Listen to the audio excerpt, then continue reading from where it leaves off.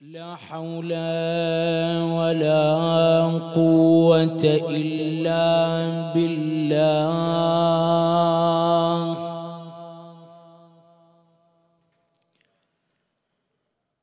العلي العظيم. إنا لله وإنا إليه راجعون.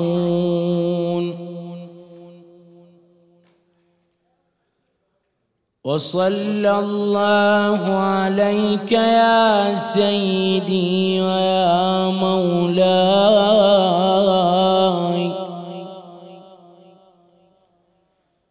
يا أبا عبد الله.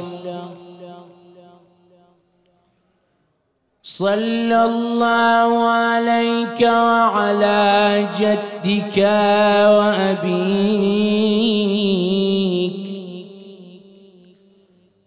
وأمك وأخيك والتسعة المعصومين من ذريتك وبنيك يا غريب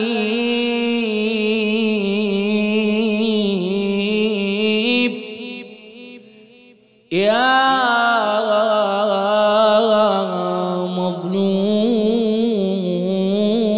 كربلاء.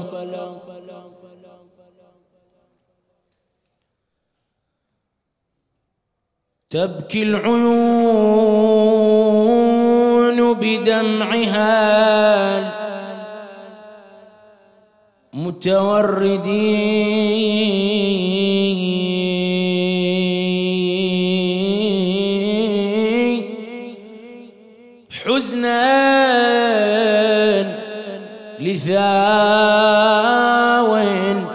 في بقيع الغرقدين. تبكي العيون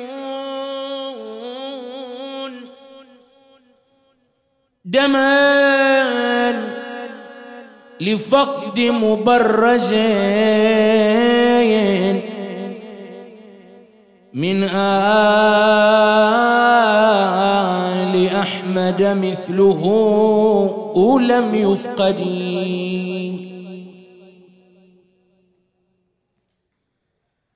أي النواظر أي النواظر لا تفيض دموعها حزنا لمأتم جعفر ابن محمد.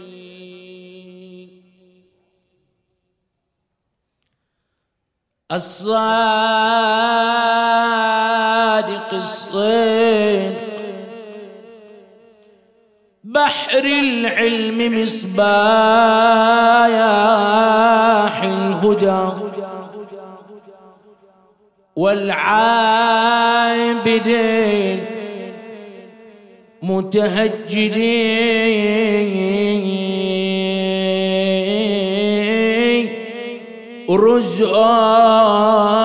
رزقان له أركان دين محمد. هدت وناب الحزن قلبه محمد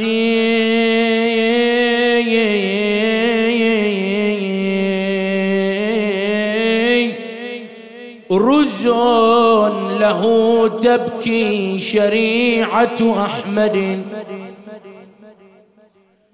وتنوح معولة بقلب مكمد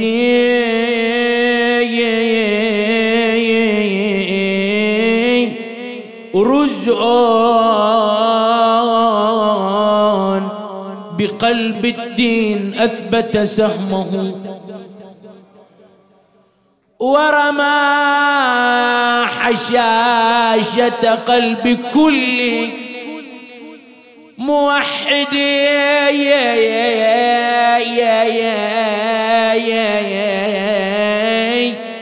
ماذا جنت آل الطليق وما الذي جرت على الإسلام من صنع رديء كم أنزلت مر البلاء بجعفر وإمامه.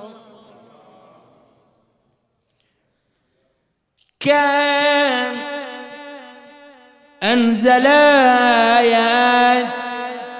مر البلاء بجعفر نجم الهدى مأمون شرعة أحمدي.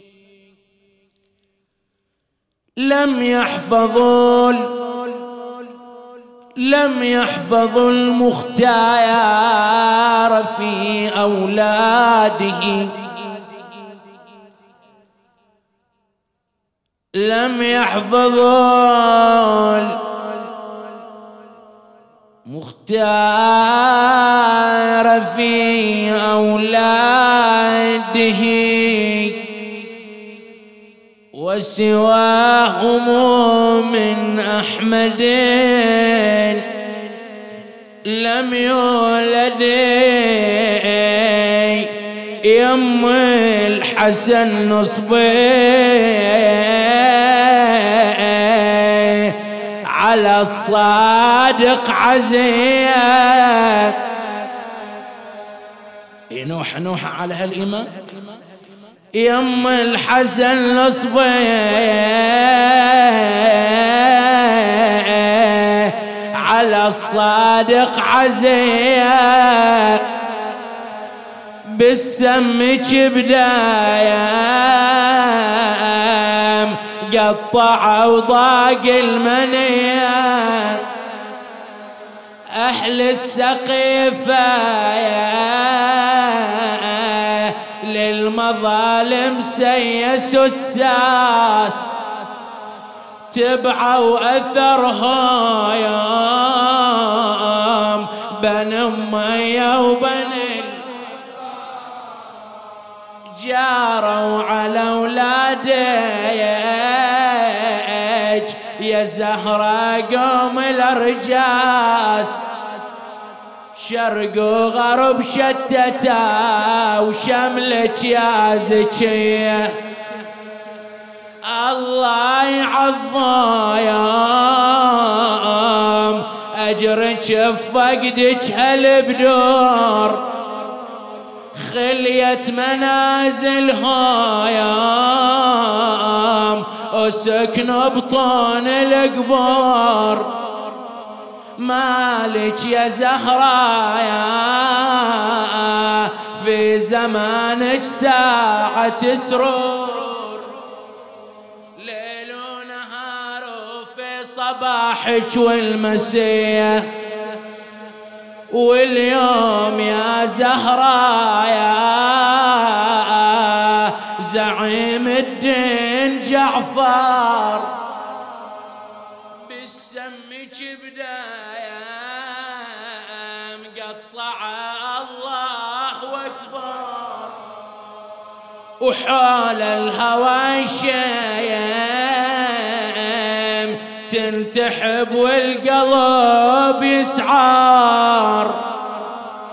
ويلي ليتك يا زهرة اليوم حالة تنظرين.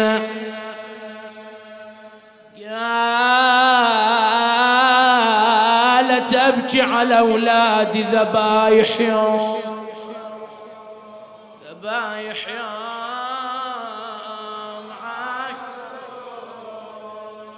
وانا يا نصبت العزلهم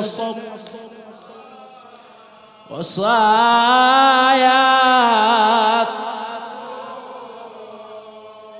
يا زهرة ونسي الضلع اللي بصير الباب، بصير الباب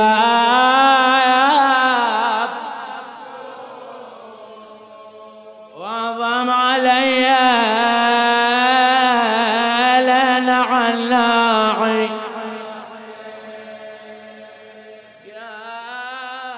قالت لا تحسبوني للرضا في طوس، في طاس ما ولا إلى بغداد ما رحتوا، ما رحتوا أنت عن أنا كلهم عليهم نوحت والجيب يجرى جرى والجيب شقيت وعظم علي لنا علاعي. قول والله يا زهرة كم جنازة، كم جنازة من بنينك تبقى بالأموارة وشفتيها بعينك، والسبب كل من الذي سقط جنينك ورث علينا الهضم والحسرات والنوم. ولكن الأمر لله ولا حول ولا قوة إلا بالله العلي العظيم. إنا لله وإنا إليه راجعون.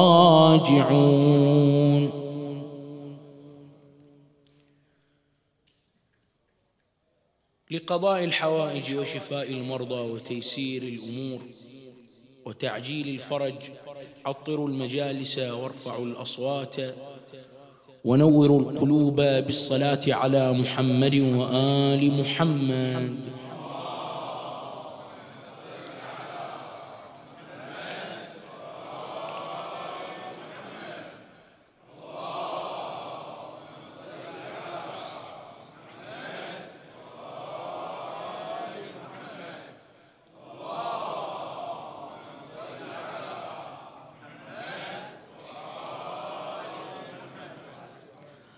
اللهم صل على محمد وآل محمد الطيبين الطاهرين. الحديث عن إمامنا جعفر بن محمد الصادق عليه أفضل الصلاة والسلام حديث يطول، لكن نتعرض في لمحة سريعة إلى نسبه عليه أفضل الصلاة والسلام. أما نسبه من ناحية الأب فهو واضح، وتوضيح الواضحات من أشكل المشكلات فلا داعي لذكره. أما نسبه من ناحية الأم فإن أمه هي السيدة الجليلة التقية أم فروة فاطمة بنت القاسم بن محمد بن أبي بكر. أما أبوها القاسم فكان رجلا جليلا عالما جليل القدر رفيع المكانة، وكان من الفقهاء الذين ثنيت لهم وسادة الإفتاء في المدينة. أضف إلى ذلك أن أباها القاسم كان من أصحاب علي بن الحسين زين العابدين عليه أفضل الصلاة والسلام، بل كان من ثقات علي بن الحسين زين العابدين. فقد روى الشيخ الكليني رحمه الله في كتابه الكافي بإسناده عن أبي عبد الله الصادق عليه السلام أنه قال: كان أبو خالد الكابلي وسعيد بن المسيب والقاسم بن محمد من ثقات علي بن الحسين زين العابدين،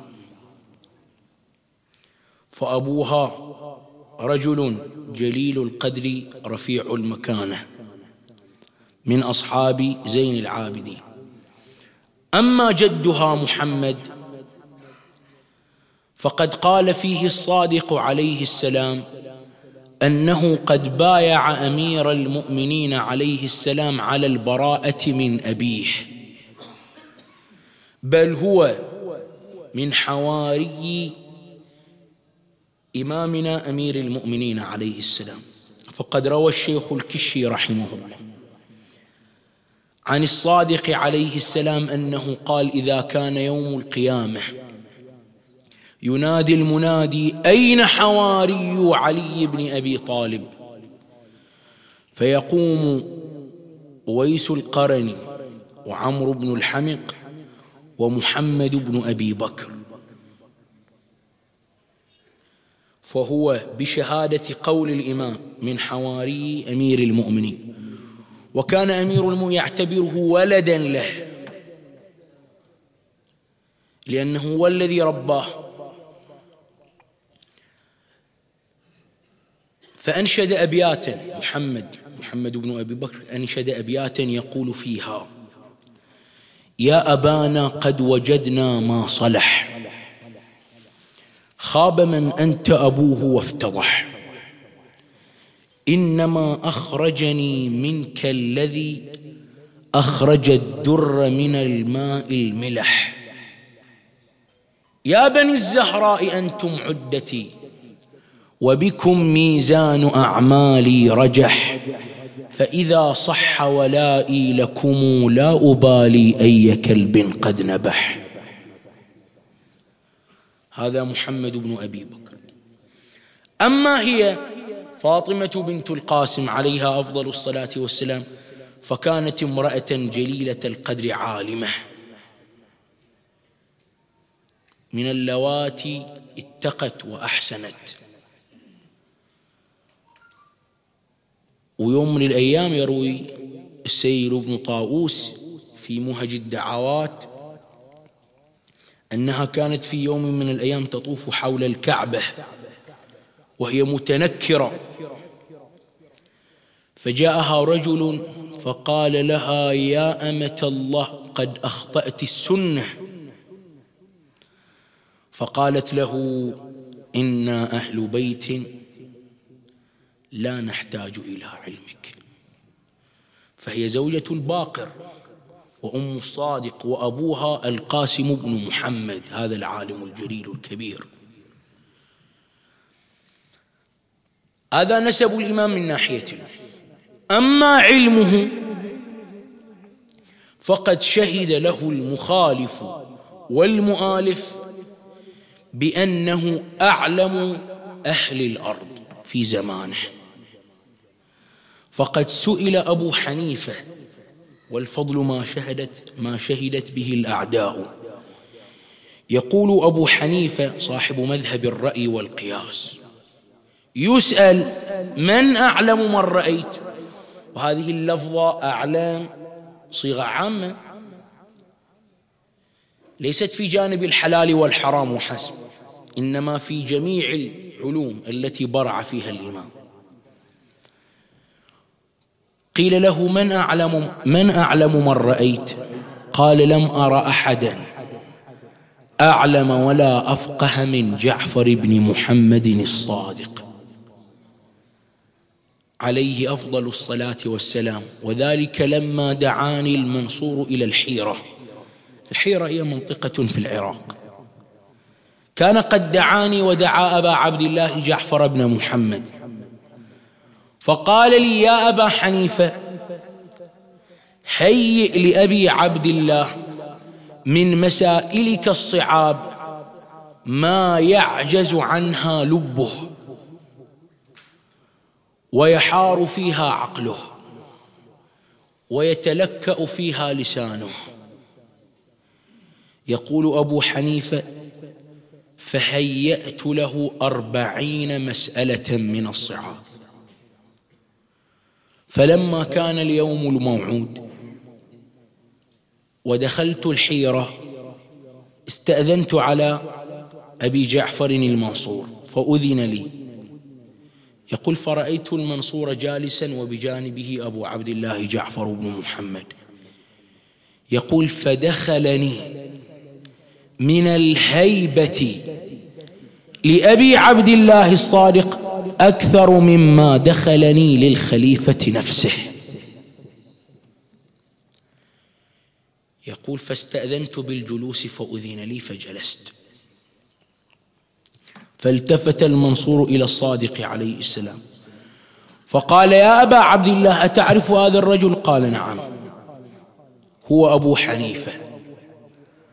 فالتفت إلى أبي حنيفة المنصور فقال يا أبا حنيفة هات مسائلك نسأل بها أبا عبد الله. يقول أبو حنيفة فصرت أسأله المسألة تلو المسألة فيجيبني عليها من غير أن يتلكأ فيقول أنتم تقولون كذا وأهل المدينة يقولون كذا وأهل الكوفة يقولون كذا، ويضرب بقوله ورأيه آراءنا عرض الحائط لأنه يستدل بالأدلة. يقول حتى قضى 40 مسألة من الصعاب فلم أر أحدا أفقه ولا أعلم من جعفر بن محمد الصادق عليه أفضل الصلاة والسلام. وهذا مو بالنسبة إلى الإمام، لا، حتى هذا أبو حنيفة يتعلم من أصحاب الإمام الصادق، يتعلم من أصحاب الإمام. يوم من الأيام يأتون إلى أبي حنيفة يقولون له يا أبا حنيفة إن امرأة عندنا قد عسرت عليها ولادتها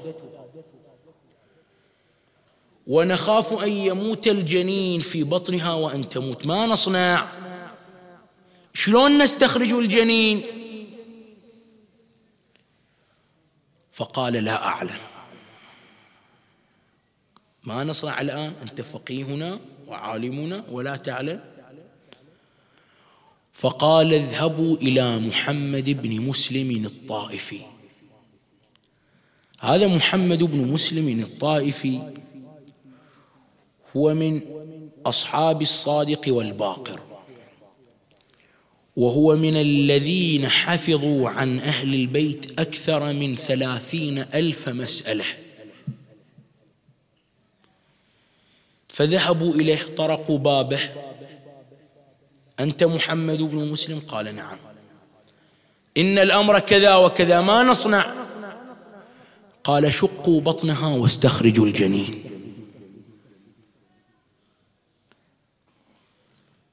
وعلمهم كيف يشق بطنها ويستخرج الجنين، فذهبوا وشقوا بطنها وأخرجوا الجنين. ثم لما لقيهم أبو حنيفة قال لهم ماذا أخبركم؟ بماذا أجابكم محمد بن مسلم؟ قالوا أجابنا بكذا وكذا. وماذا صنعتم؟ قالوا فعلنا. فذهبوا إليه قالوا له من أين تعلمت هذا؟ قال تعلمته من جعفر بن محمد الصادق عليه أفضل الصلاة والسلام. وهذا قبل كم؟ 1400 سنة. يعني علوم الإمام عليه أفضل الصلاة والسلام التي يعلمها والتي علمها أصحابه لا تقتصر على الحلال والحرام، لا، إنما هذه العلوم حاوية على ماذا؟ جميع العلوم التي في الأرض، لأن علم الإمام مأخوذ من الله سبحانه وتعالى. وبعدها للأسف يأتي هؤلاء الذين يسمون أنفسهم بالتنويريين أو الحداثويين، ويريدون أن يصححوا وأن ينقحوا هذا الموروث بدعوى التجديد أو بأي دعوة كانت. أو حتى ترى من بعض أوساطنا الشيعية التي هي محسوبة علينا يأتي ويضرب في هذا الموروث الذي خلفه لنا أهل البيت عليهم أفضل الصلاة والسلام، من حيث يعلمون أو لا يعلمون، من حيث يدرون أو لا يدرون. لماذا ينجرفون وراء هذه الدعاوى، دعاوى التجديد ودعاوى التغيير ودعاوى هذه الدعاوى الباطلة التي حذر منها أئمة أهل البيت عليهم أفضل الصلاة والسلام، وحذر منها علماؤنا الأجلاء. وشوف يريد أن يقيس الإمام وعلم الإمام بماذا؟ بسائر بقية أئمة المذاهب. يقول الإمام يعني هكذا في اعتقاده أو في تصوره، يقول الإمام يستحسن الأمور، الأشياء التي يراها مناسبة يحلل فيها، الأشياء التي لا يراها مناسبة شنو؟ يحرم على مزاجه على هوى، أو هو يقيس بعقله. وهل هذا يفعله أهل البيت؟ روى محمد بن الحسن الصفار رضوان الله تعالى عليه عن أبي عبد الله الصادق عليه السلام أنه قال: والله ما نفتي الناس بآرائنا ولا أهوائنا، وإنما هي أصول علم نتوارثها عن رسول الله صلى الله عليه وآله كابرا إثر كابر.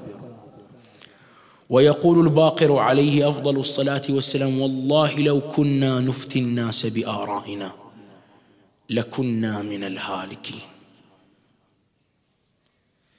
وإنما على الإنسان أن يسلم لهم عليهم أفضل الصلاة والسلام، أن يسلم بما رووا،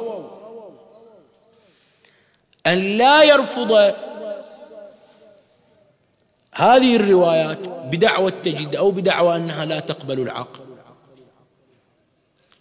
ومن أنت؟ لأن هذا الأمر يرجع فيه إلى من؟ إلى أهله وإلى المختصين. يقول الإمام الباقر عليه أفضل الصلاة والسلام: إن أحسنهم حالا عندي أحفظهم وأكتمهم لحديثنا، وإن أسوأهم حالا عندي للذي يسمع الحديث صادرا عنا وينسب إلينا فيكذبه ويكفر من دان به. يقول: فيكون بذلك خارجا عن ولايتنا. فالتفتوا أيها الأحبة، هذا أمر خطير. الإنسان إن كذبه بمشتهاه أو بعقله يكون خارجا عن ولاية أهل البيت عليهم أفضل الصلاة والسلام. وإحنا نشوف هذولا كلهم ينهلون من علم الإمام. يقول الحسن بن علي الوشاء: دخلت مسجدكم هذا، يعني مسجد الكوفة، فرأيت فيه 900 محدث أو شيخ كلهم يقول: حدثني جعفر بن محمد عليه أفضل الصلاة والسلام. فلما انتشرت فضائله وعلمت مناقبه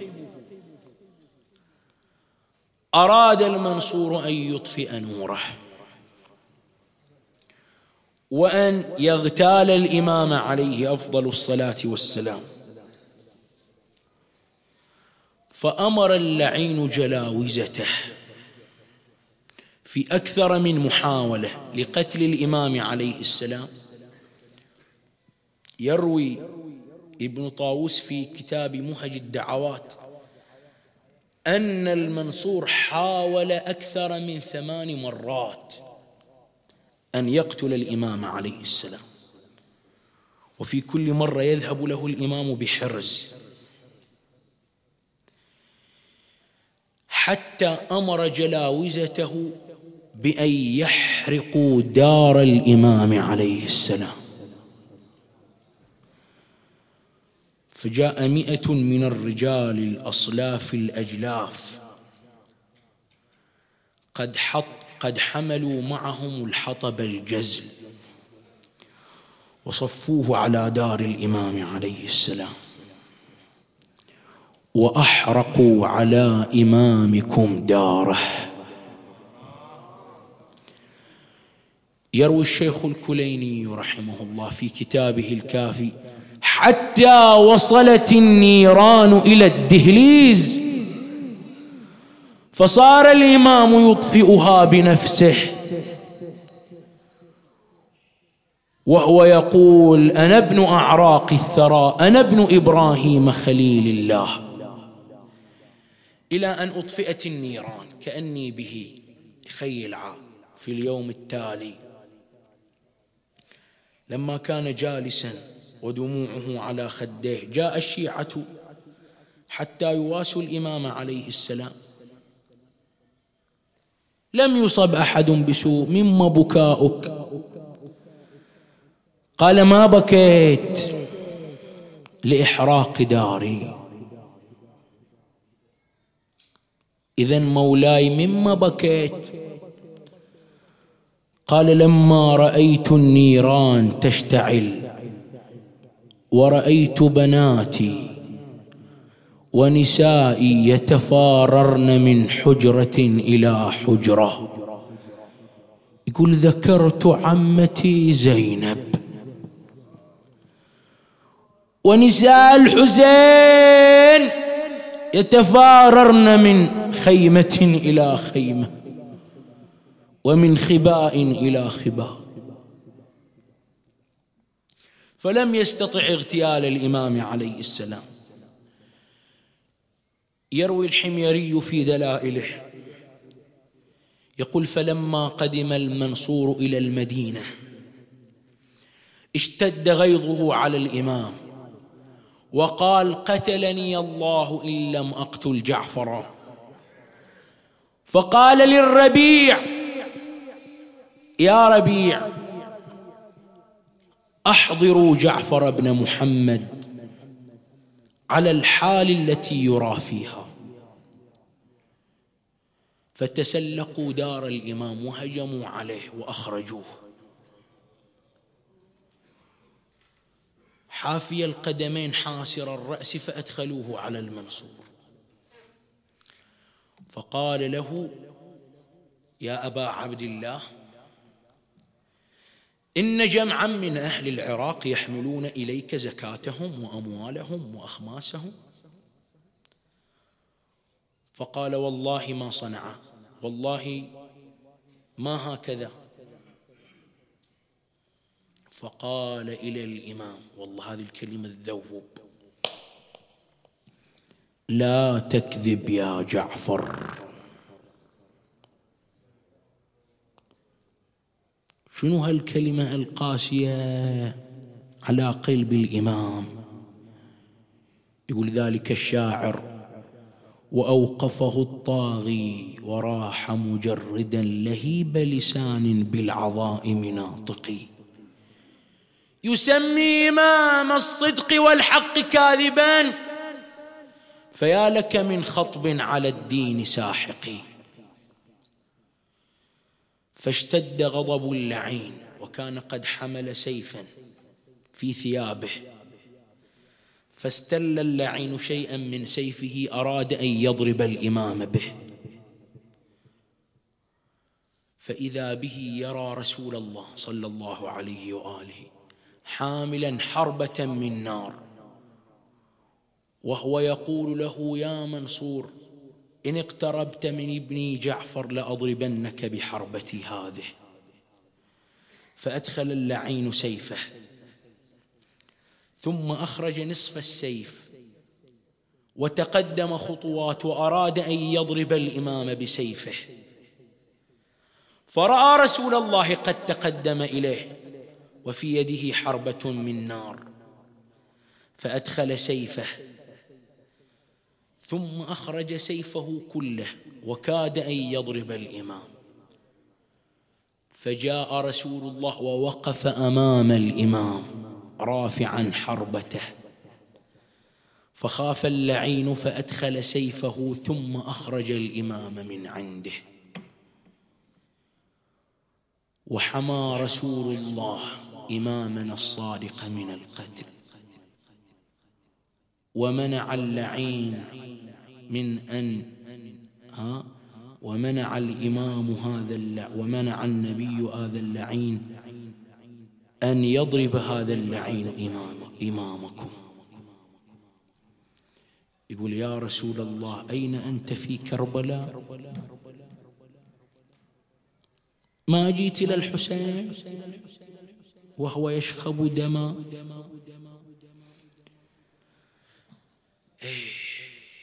فخرج الإمام من عنده حتى دس إلى إمامكم سما نقيعا قتالا،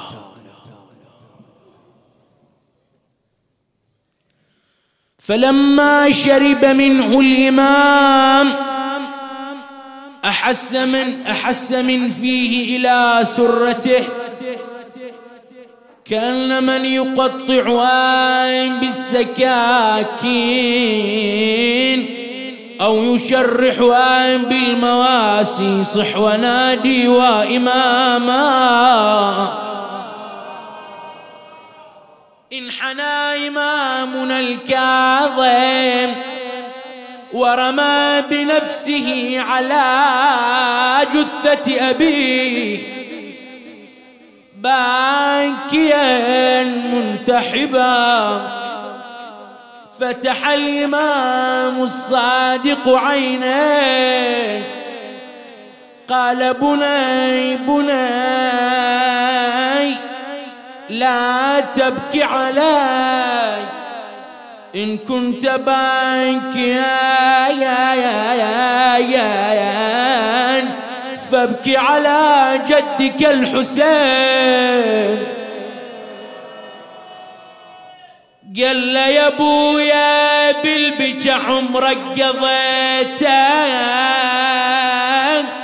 وفت الحزن جبدك وجدي ما نسيته، وش حال قلبك لو على الغبرة رأيته. الله يعين الشاهد واسمع ونينه. يقول: وانا على فراشي وفوق وساد خدي وانت لعد راسي وتمسح فوق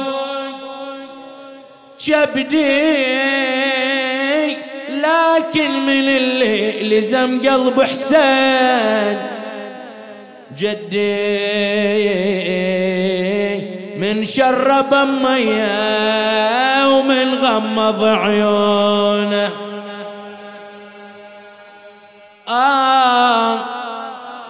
يقول له: خلي البكا ولا تصفجه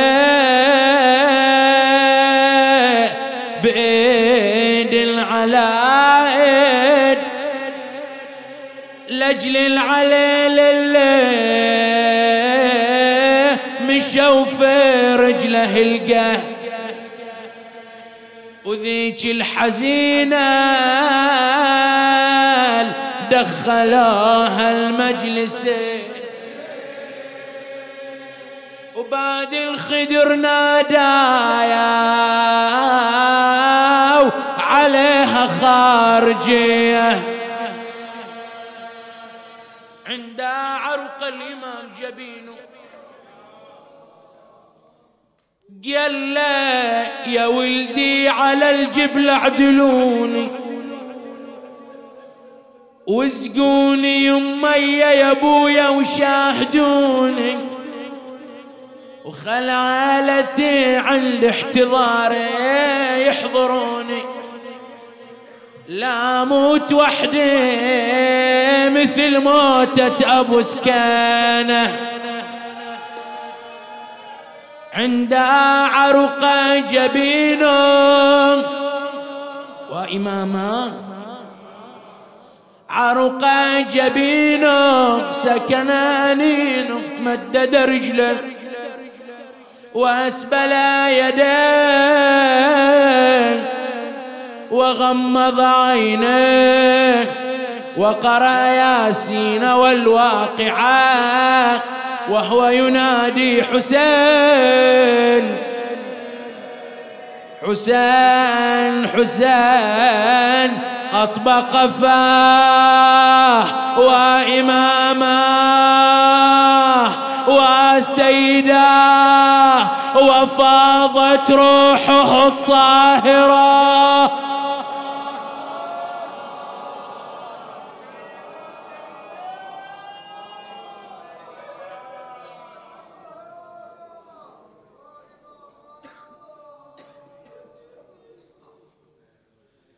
وإمامه ومسمومة صفرت الوانه وأولي صفرت الوانه والعراق يرشح جبينه صفرت الوانه والعراق يرشح جبينه لونه تغير وانتحل ما تنظره وغمض عيونه وشال سلطان المدين وسط القبر حطيت له الزهراء عزية وويلا ضجت عياله بالبكاء وارتفع لصياح وهذا على الخدين من الدمع سفاح وهذا من الحسرة صفق راح على وهذا من الحسرة صفق راح على وهذا ينادي وإمام الجعفرية شيع الإمام وشالوا الجنازة وصارت الضجة من ابنه وتعفرت فوق النعاش جملة يتامى والكل ينادي وإمامي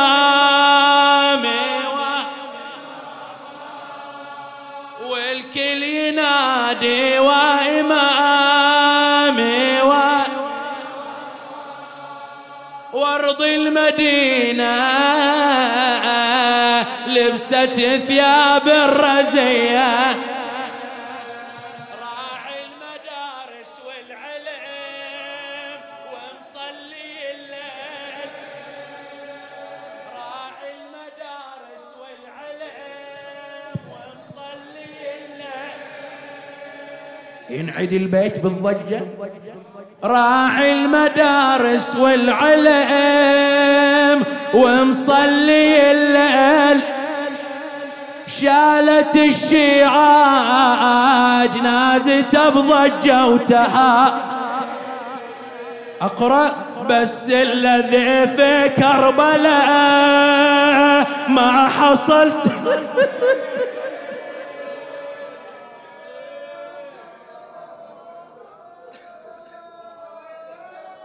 بس الذي في كربلاء ما حصل تغسل شالوا براسه فوق عالي السمهرية. جعفر توفى وشيعته شالت سريره. جعفر توفى شيعته شالت سريره. بس اللي ماتوا بالعطش وقت الظهيرة. وزينب تنادي ما بقعت لي عشي.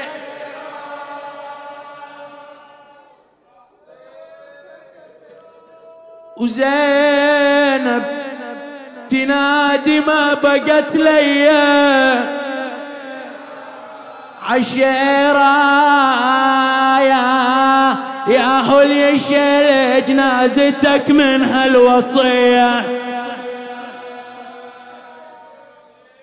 وحسين ما حد شيعه في الغاضرية. تشيع صار جنازته بالأعوجية. حرقوا خيمنا وركبوا زينب مطية. بعد الخدر والصون من واد إلاوة. ايش سووا في الجنازة يا ملا عبد الرسول السهلاوي؟ قال 10 من الفرسان قامت ركبة الخيل وداست على صدر تربى بحجر جبره. داست عليه فصلت شلون تفصل. وشالوا براسه وظلت الجثة رمية. وزينب تشوفه وللغري صدت تنادي. تنهض يا ابويا وشوف وش حالة تسنا. مرمي جنازة وداسته خلل وراسه معلقين قبال السمهرية.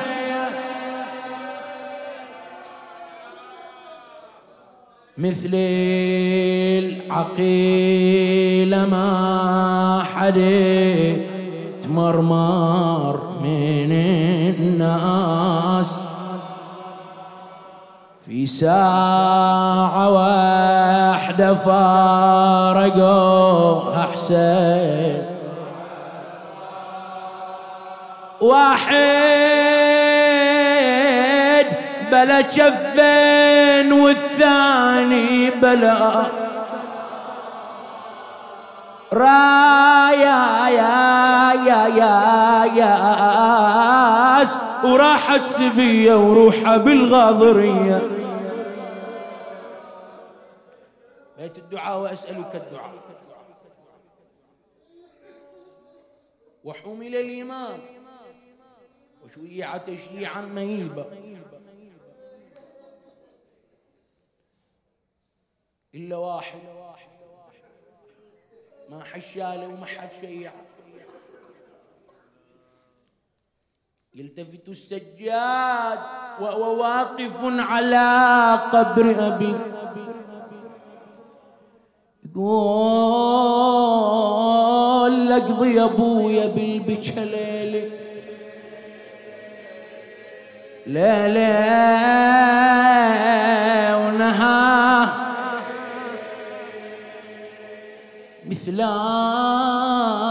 ما شفنا مكفنين فيه. فين بواه من عقب ما تبقى 3 أيام. 3 أيام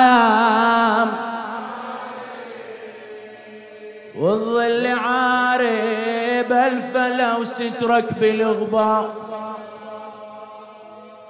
لقت عمة زينب قالت سجاد يا ولدي انت دفنت ابوك؟ قال نعم يا عمه. قالت بنحوته الأول قالت بنجدك ما شربته يا دفان بخايت قلب لو دفنت حسين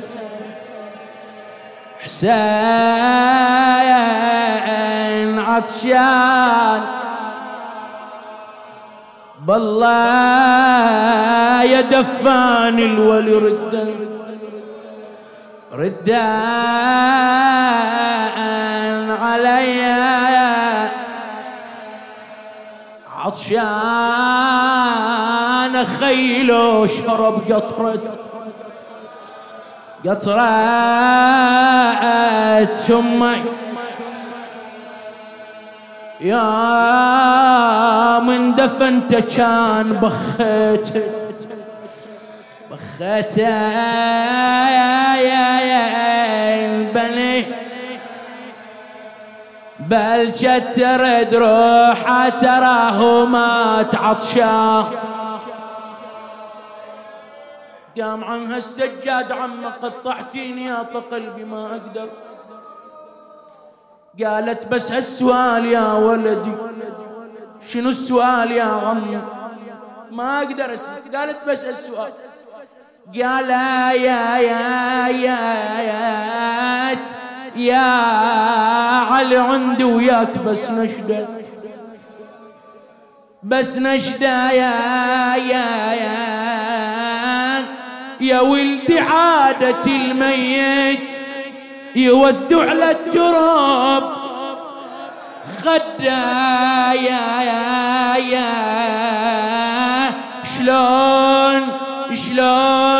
شلون دفنت ابوك حسين وهو راس ما عنده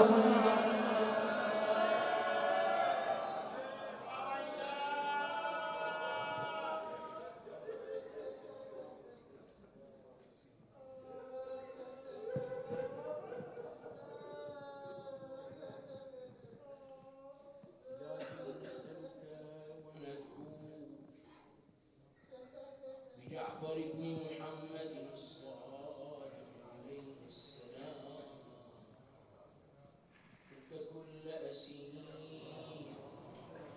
رد كل غريب أرجع كل غائب إلى أهله ووطنه سالما غانما اشف كل مريض ولا سيما من دعونا له بالشفاء والصحة والعافية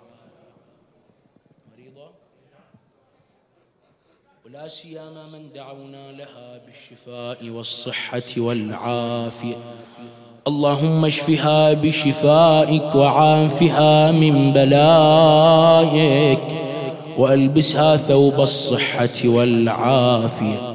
جميعا نقرأ هذه الآية المباركة: أمن يجيب المضطر إذا دعاه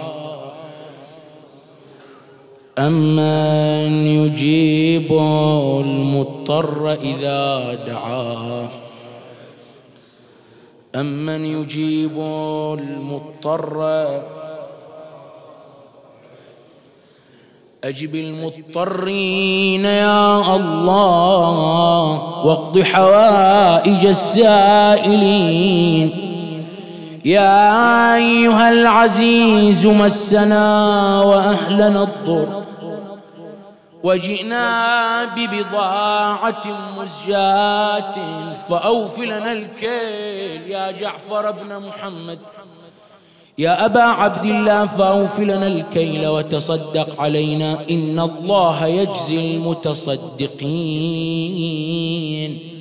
وإلى أموات المؤسسين وأموات الحاضرين ومن مات على الإيمان الفاتحة تسبقها صلوات.